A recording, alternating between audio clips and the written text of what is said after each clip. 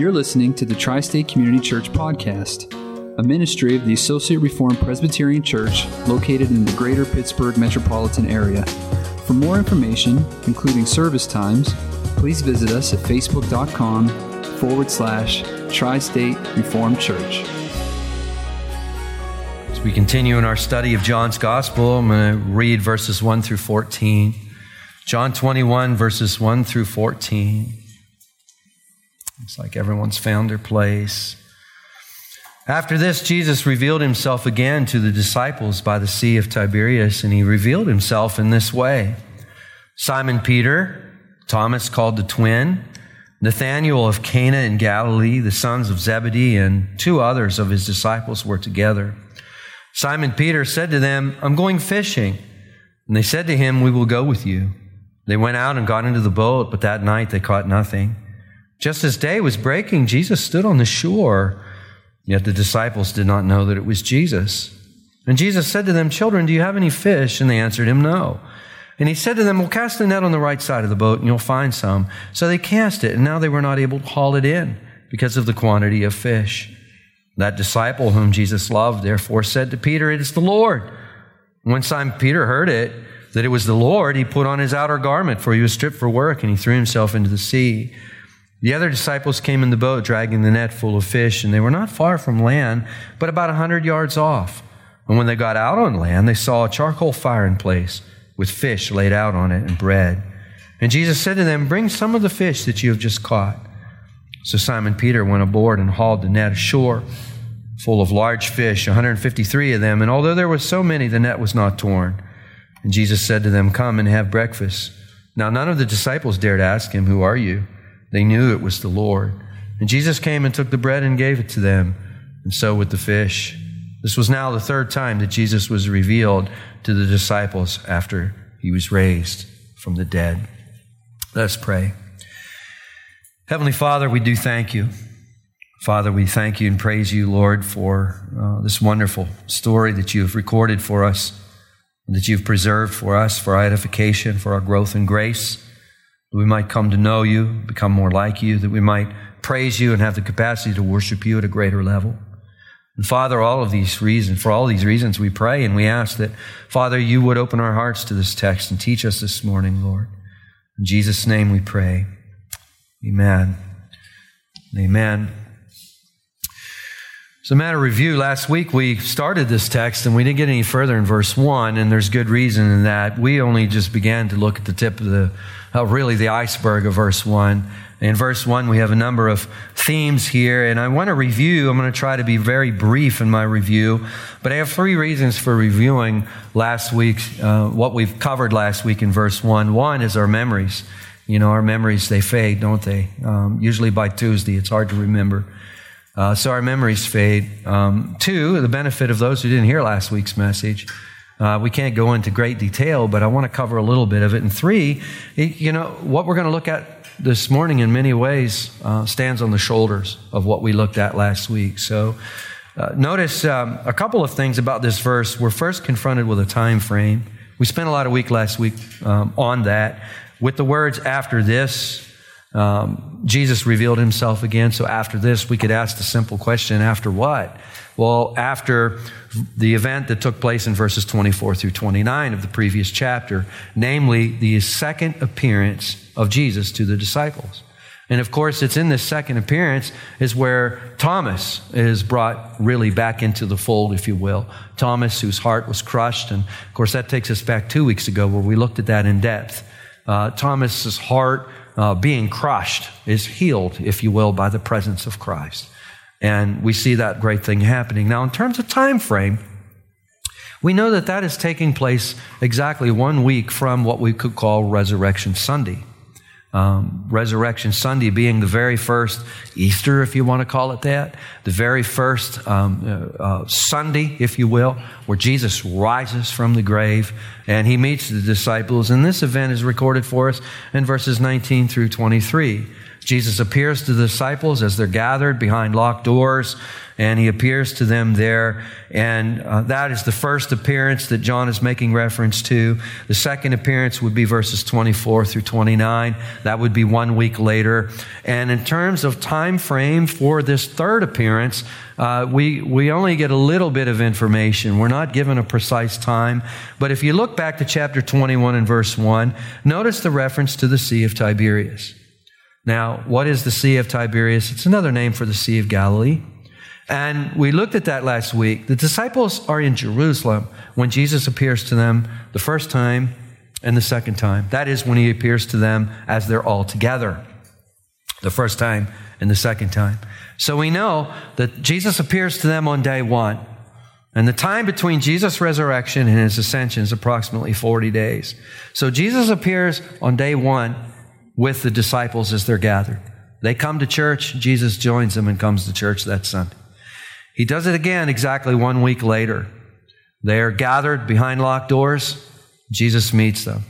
Now, they need time, if you will, to get from Jerusalem all the way up to the Sea of Galilee or the Sea of Tiberias. And we looked at that last week, and I read somewhere, and I meant to look at this again this week, and I didn't get an opportunity, but it seems to me it's about a 75-mile trip, and that's what we were working with last week. And to put it into concrete terms, it would be like walking from here to Mount Morris, which is the last exit on 79 when you're on your way down to Morgantown. Some of us are very familiar with that trip.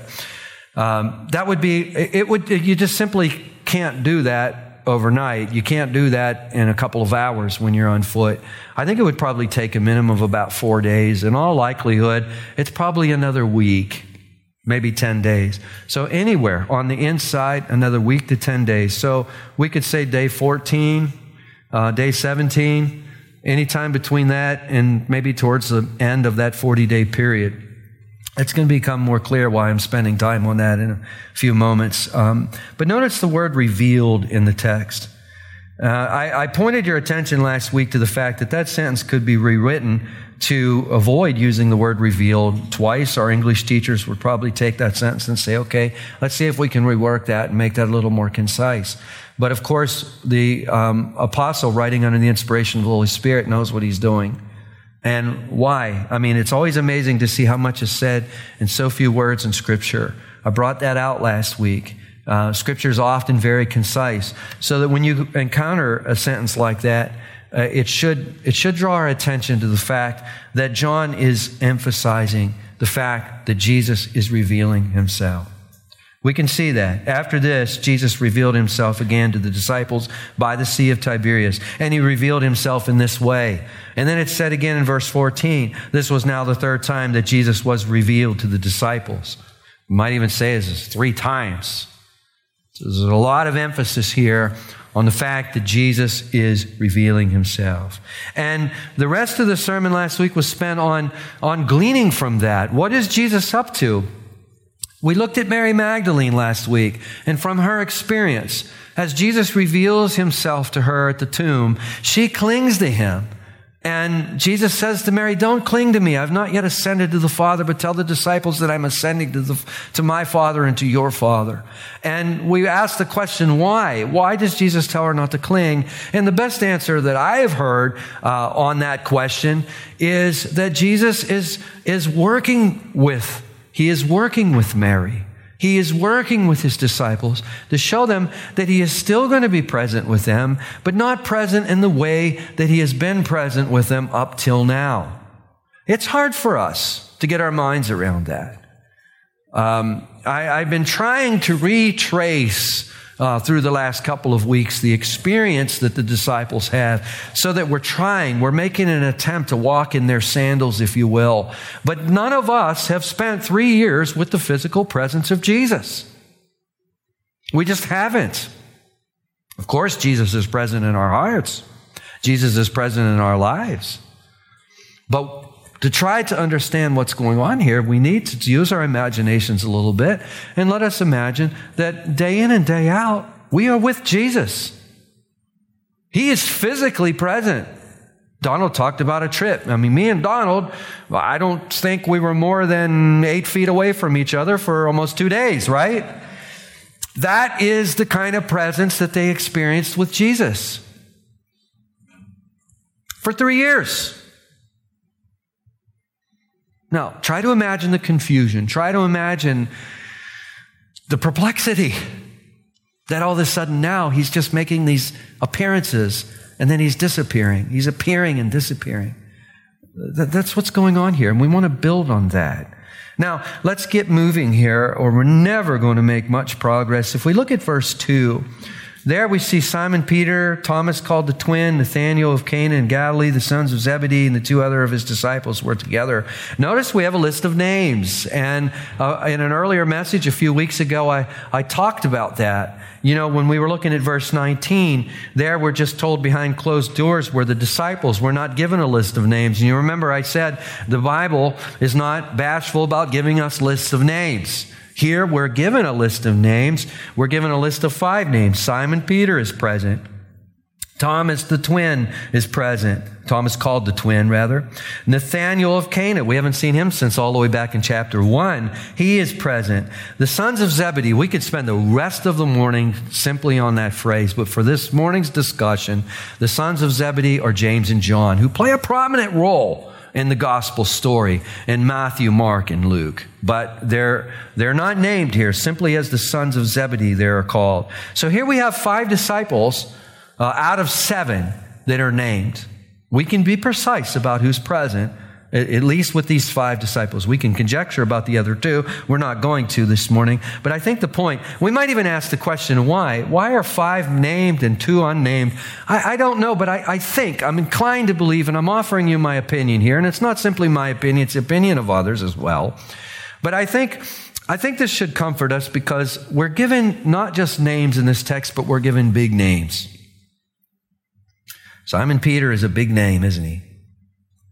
Nathanael, Thomas, the sons of Zebedee, James and John. I mean, isn't it not Peter, James, and John who were present on the Mount of Transfiguration? But then we have these 2 others, unnamed. And we should be able to relate with those who are unnamed, should we not? I mean, on a national level, nobody knows who Rick Anderson is. And that's fine. That's fine. On a regional level, I doubt anyone knows who Rick Anderson is. Paul says, listen, not many of us were of noble birth. Most of us are going to go down in the history books unnamed, unmentioned. Are we unimportant? So often in the church, I hear people say, I'm not important. You know, no one, I don't make much of a difference when I come to church. That's a whole sermon. We could spend the rest of the morning on that, debunking that. But I think it's really wonderful. And this is not the main point of the story. It's a side point. I don't want to spend too much time on it, but isn't it wonderful that 2 disciples aren't named? Jesus didn't reveal himself any less to them than he did to the others. And it's been a while since I've said this, but I've said this many times through the course of my ministry, especially through the course of the last 14 years, that I think when we get to heaven and we discover those who have really lived lives that were pleasing and God glorifying in this earthly pilgrimage are going to be people we've never heard of. They're going to be people who went off into obscurity, self-sacrificing, living God-glorifying lives to people we've never heard of. They're going to be folks we've never heard of. I really believe that. And here we have these unnamed disciples. Now, in verse 3, Simon Peter, they're up by the Sea of Galilee, and Peter says to them, I'm going fishing. And they said to him, we'll go with you. So they went out and got in the boat, but that night they caught nothing. Now, again, this is not a main point, but I don't want to skip it. And I got to try not to spend too much time on it because I don't want it to eclipse the main point I want to make this morning. But, there are some who will read this verse, and they are our brothers and sisters in Christ. There are some who read this verse, and this is what they'll conclude from this verse. Look at those disciples backsliding. Look at them falling back into their old patterns. Didn't Jesus back in chapter 20 and verse 21 tell them, listen, as the Father sent me, so I'm sending you? What are they doing back in the fishing boats?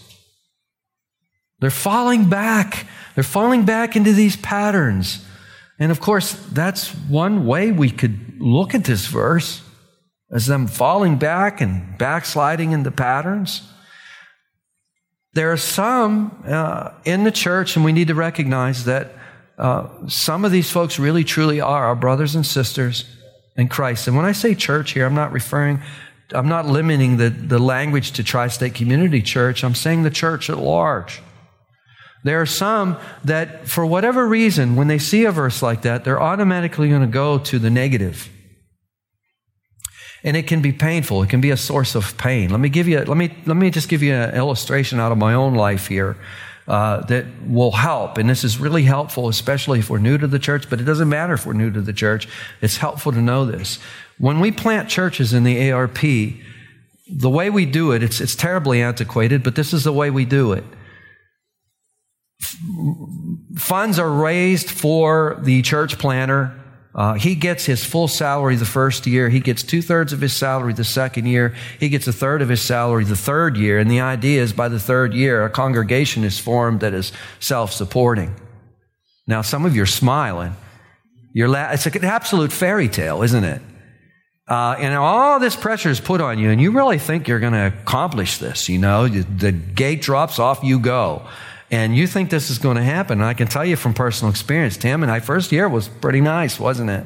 Second year was a little tight, but we try to live frugally. And you know, it wasn't bad. The second year wasn't bad. But try to imagine living on 1/3 of your salary. Try that sometime. That's when it got a little dicey. And we had 3 choices at that time. One was quit, which has never been an option for us. 2 is start fundraising, which is a viable option for some. I have never wanted to go that route for this reason. When people see me coming, I do not ever want people to think, here he comes, he wants a check. It's very important to me that no one would ever think that when they see me coming.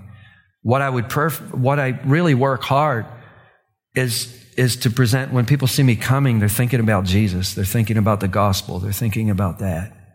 So that really wasn't an option for me. And I'm not throwing stones at anyone that would do fundraising. We don't really do fundraising around here. I mean, I don't think we ever have done fundraising around here. And again, I'm not saying there's anything wrong with it. The third option is to get a job. And the Lord had put a job in front of us. And so as I started to announce, you know, I'm going to be working full time. Most people understood that and were supportive of that. But there were some, not in this congregation, but outside in the church at large. They really threw a lot of rocks at that. And here's the thing you need to understand. Sometimes when we go through those periods of time, I mean, I heard things like this. The minister of the gospel should get his wages from the gospel, and the laborer deserves his wages. And I took a lot of criticism, almost like I'm going back in the fishing boat. What are you doing? You're retreating back to the fishing boat. And it was very painful because a lot of times when we receive this kind of criticism, it's not when we're at our strongest, it's when we're at our weakest. Now, why am I sharing this story with you? Because in the church, we sometimes will get these darts thrown at us, unfortunately. And I'm sharing this with you to let you know, first of all, I've been there. Tammy has been there. We've had this happen. Secondly, I'm sharing this with you, and this is a side point, is that if the Lord calls you to walk through a season like that, don't think something strange is happening to you. He has His purposes. Tammy and I yesterday over a cup of coffee, yesterday morning, we're talking about not only how much all of you have grown over the years, but how much me and her have grown over the years. And it's through those uncomfortable times that we grow.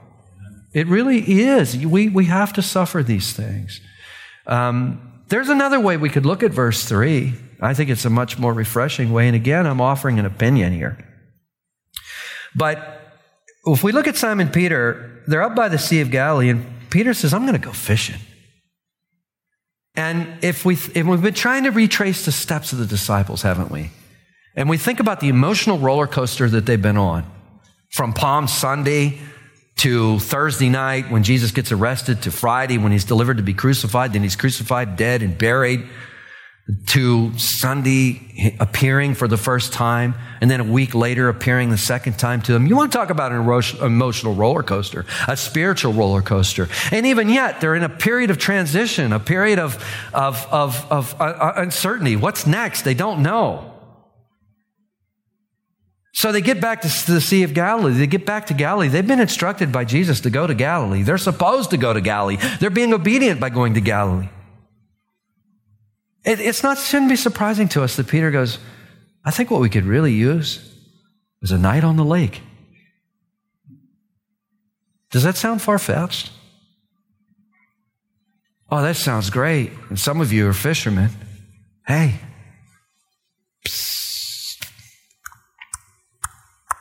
right? That just sounds really good right now. Now, again, this is conjecture on my part, but it could be quite therapeutic, couldn't it? Just to spend the night on the lake. So that's what they do. And we're told that as day is breaking, a stranger standing on the shore, at least to their estimation, he's a stranger. They don't know who it is. And the stranger calls out, children, do you have any fish? Now we know that they've caught nothing all night, so they answer no. And he said to them, cast the net on the right side of the boat and you'll find some. So they cast it, and now they were not able to haul it in because of the quantity of fish. Now before we go any further, some commentaries will say, they're out on the lake, they've been out all night and they're frustrated. I don't believe they're frustrated. Why do I not believe they're frustrated? I spent a lot of time in my adult life as an electronic technician, and some of that time was spent in the public, working in the public.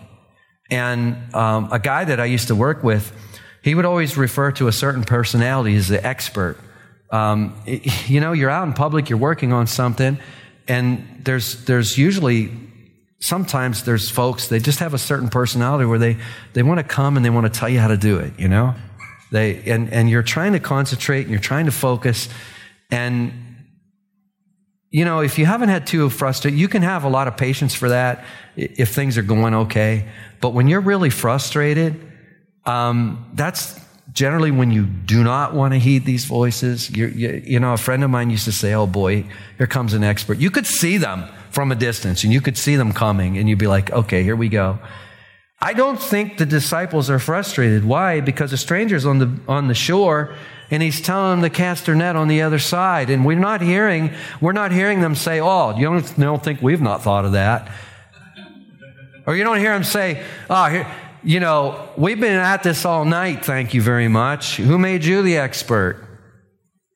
I don't think they're frustrated. Why? Because there's no argument. What do? Okay, toss it on the other side. What do we got to lose? That doesn't sound to me like frustration, does it? I'll leave you to be the judge of that. But as soon as they throw that over the other side, suddenly they're inundated with this large, miraculous quantity of fish. As experienced fishermen, they know it's not supposed to be this way. And it's in that moment of time that the disciple, verse 7, whom Jesus loved, who we know to be John, said to Peter, it's the Lord. Now, when Peter hears it, he immediately grabs his outer garment. He jumps into the sea and makes his way to Jesus. The other disciples, verse 8, come in the boat, dragging the net full of fish. They're not very far from the land.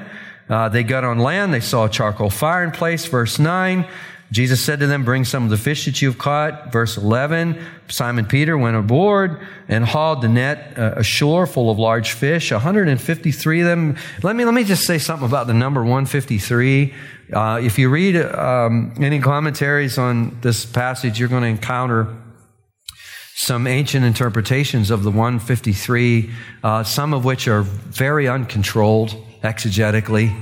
I'll give you a couple examples. That 153 stands for the number of species of fish that are in the sea. So there's a fish of each species in the sea, in the net. Another one goes like this. It's a little bit more fanciful, but 153 stands for the law, if you will, and grace. Now, how do you get law and grace to add up to 153? It goes like this. The law, 10 is the number of law because there's 10 commandments. 7 is the number of grace, and I'm not sure how 7 becomes the number of grace. I don't know.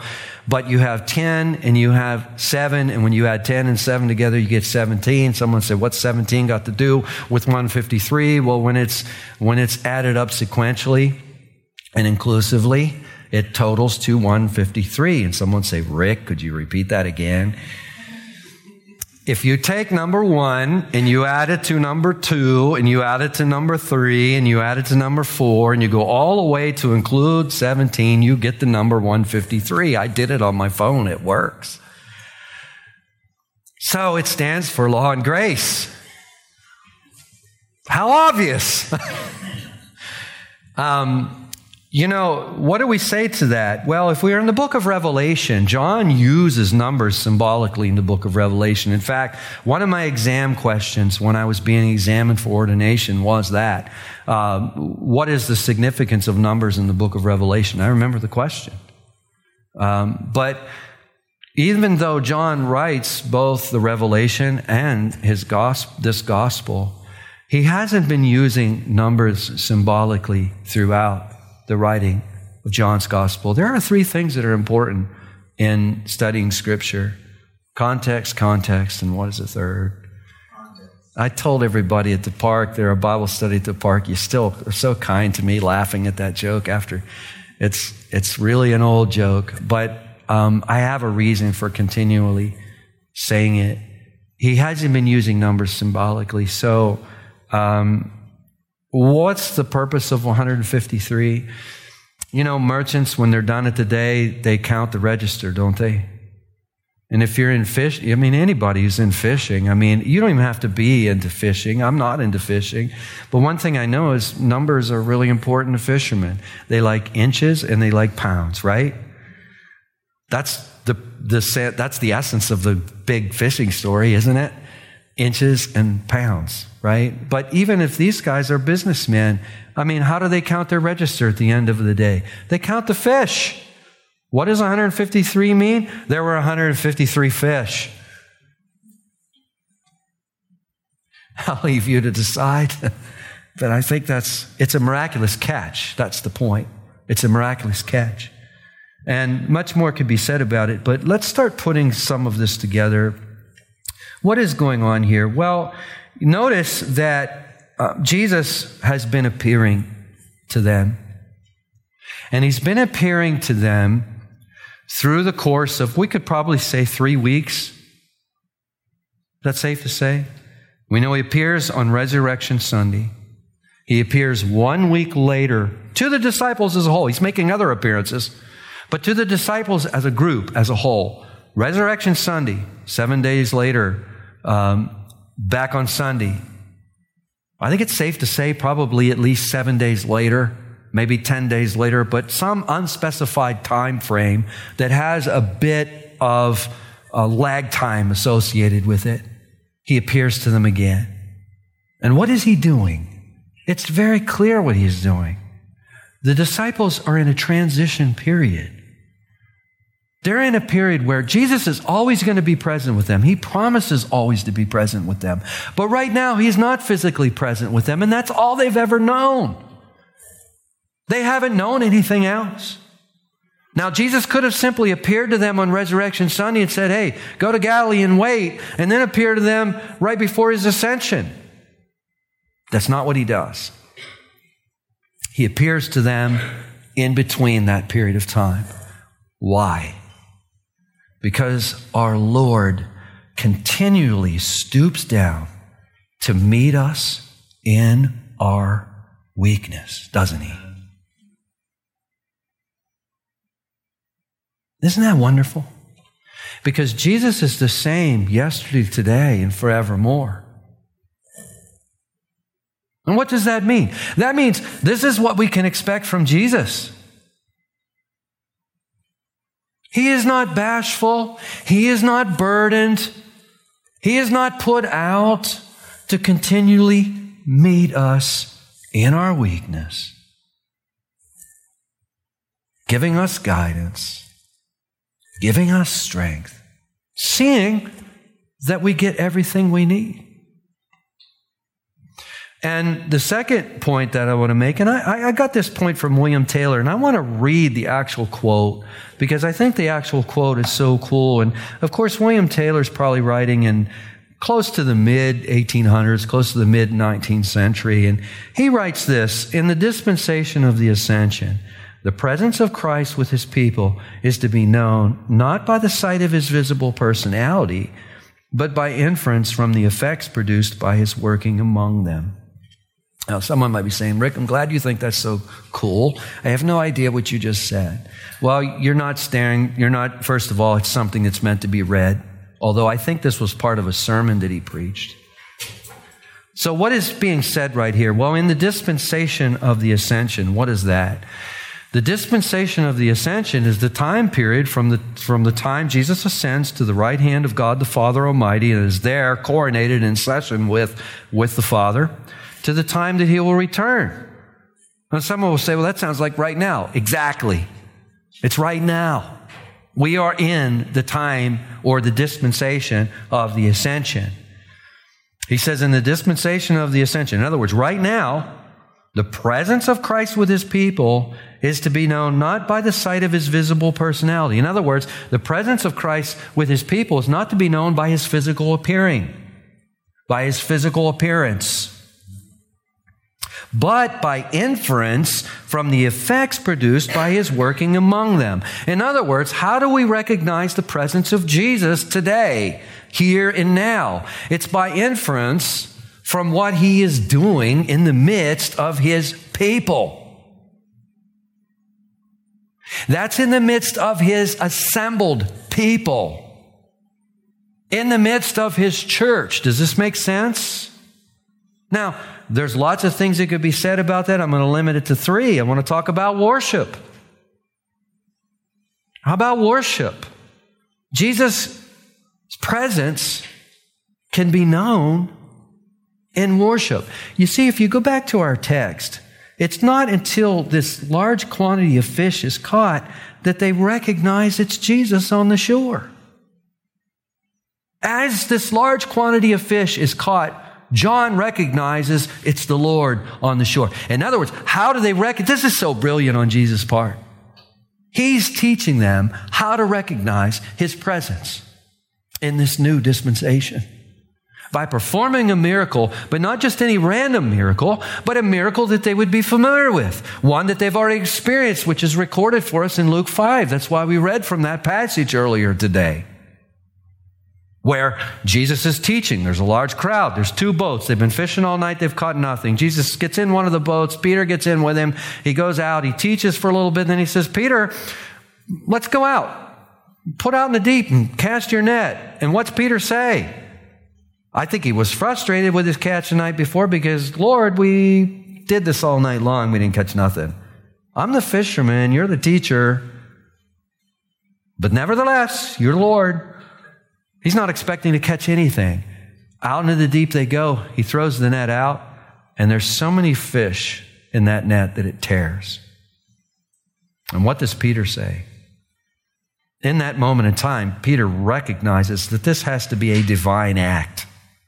And he suddenly, Jesus' identity is in part revealed to Peter, and Peter says, "Depart from me, Lord, for I am a sinful man."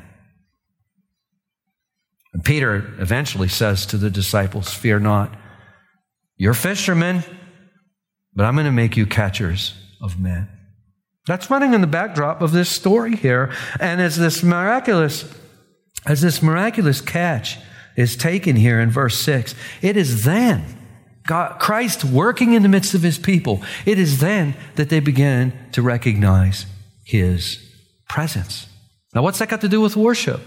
As our society and culture becomes increasingly hostile to Christianity, this actually is going to become more and more visible.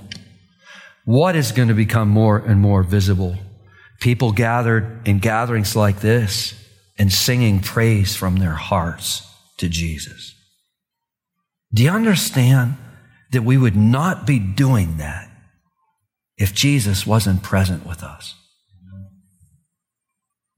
Now, too often we come in and we think Jesus is only present when we get the goosebumps, Or he's only present when we get this certain feeling. We got to have this certain feeling. When we get this certain feeling, well, then that's when he comes to church. No.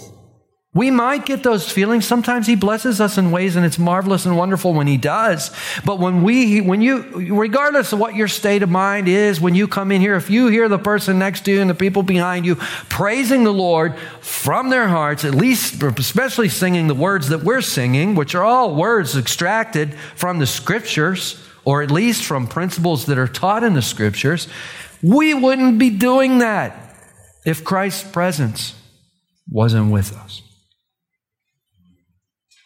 So we need to learn, and we need to teach, that this is one of the ways that we see and discern Christ's presence with us. So if we wake up and we decide not to come, what are we missing out on? You're missing out on the presence of Christ. That's what you forfeited. Because we live in a culture now where people are quite flippant about coming to church. And I'm not trying to be unkind here, but that's where we are. And I think we need to teach this if we want the blessing. Thomas wasn't with them that first evening. I made a little bit of noise about that. But Thomas, I haven't slammed Thomas through this study, and I'm not going to start now. Thomas is a man whose spirit is crushed. Sometimes that's the case. We're not up to it. But being flippant about the presence, about coming to church, we're going to miss the presence of Christ. Does that make sense? That's where it is. That's just where it is. I'm not trying to be unkind, but that's where it's at. Second point is growth in grace. We've been talking about that through the course of this service, haven't we? We've been talking about growth in grace.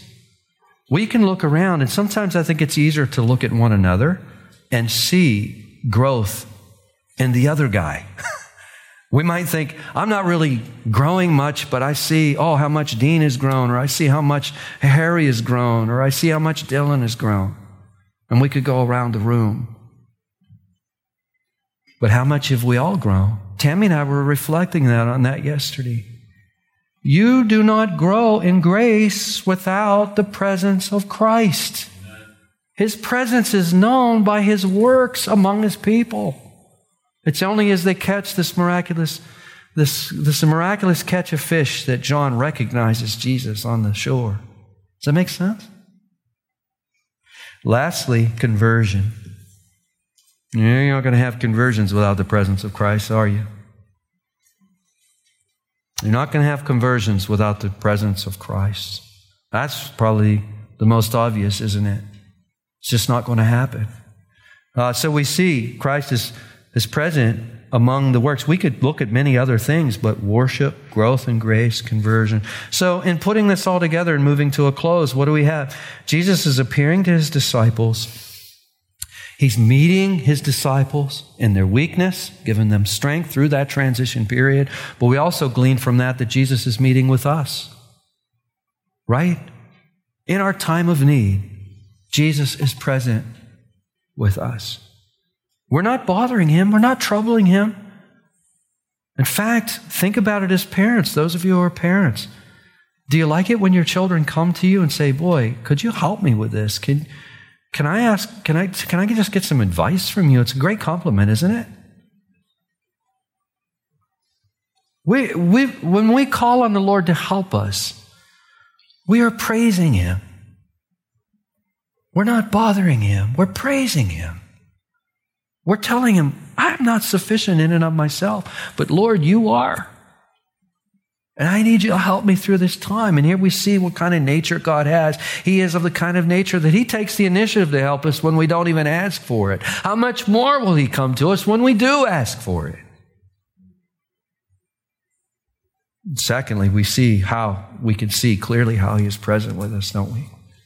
Let's start thinking about the singing from now on. Let's start thinking about the praying from now on. Let's start thinking about the fact that we're studying God's word verse by verse from now on. How do we know when Christ is present with us? This wouldn't be going on and happening if Christ wasn't present with us. Amen? Let's pray. Heavenly Father, we thank you, Lord, for what you're showing us from your word this morning. You're showing us how we can recognize that you're with us. And you're showing your loving heart that you're not in any way, shape, or form bashful about visiting us.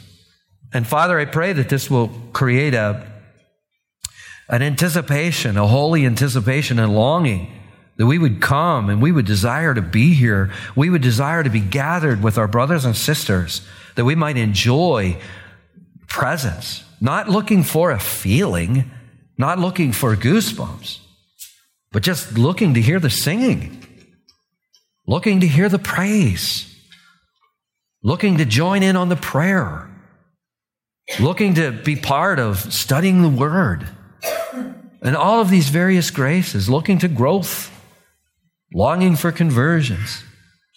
Father, do this work in our hearts, we pray. Give us this vision, we pray. Give us this sense of sound. We pray these things in Jesus' name. Amen.